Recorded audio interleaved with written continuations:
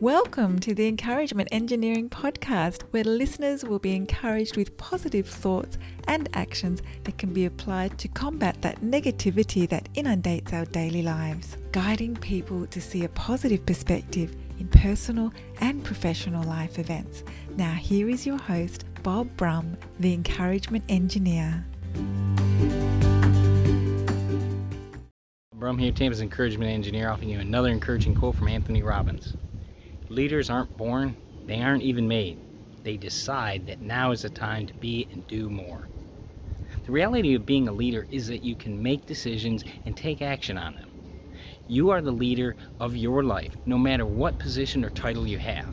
When you decide to take action, it may be odd for others to see you do this. Perhaps you were too comfortable in the norm. The fact is, leading is taking action, and it's different, but leads to great change and opportunities. We can all decide to lead now. Our strongest desire guides our mind and actions to go after whatever needs to be done to accomplish the change we desire. If your organization would like some help to guide that desire, I encourage you to contact us at bobbrumspeaks.com so we can help you. And I thank you, and I hope you have a great day.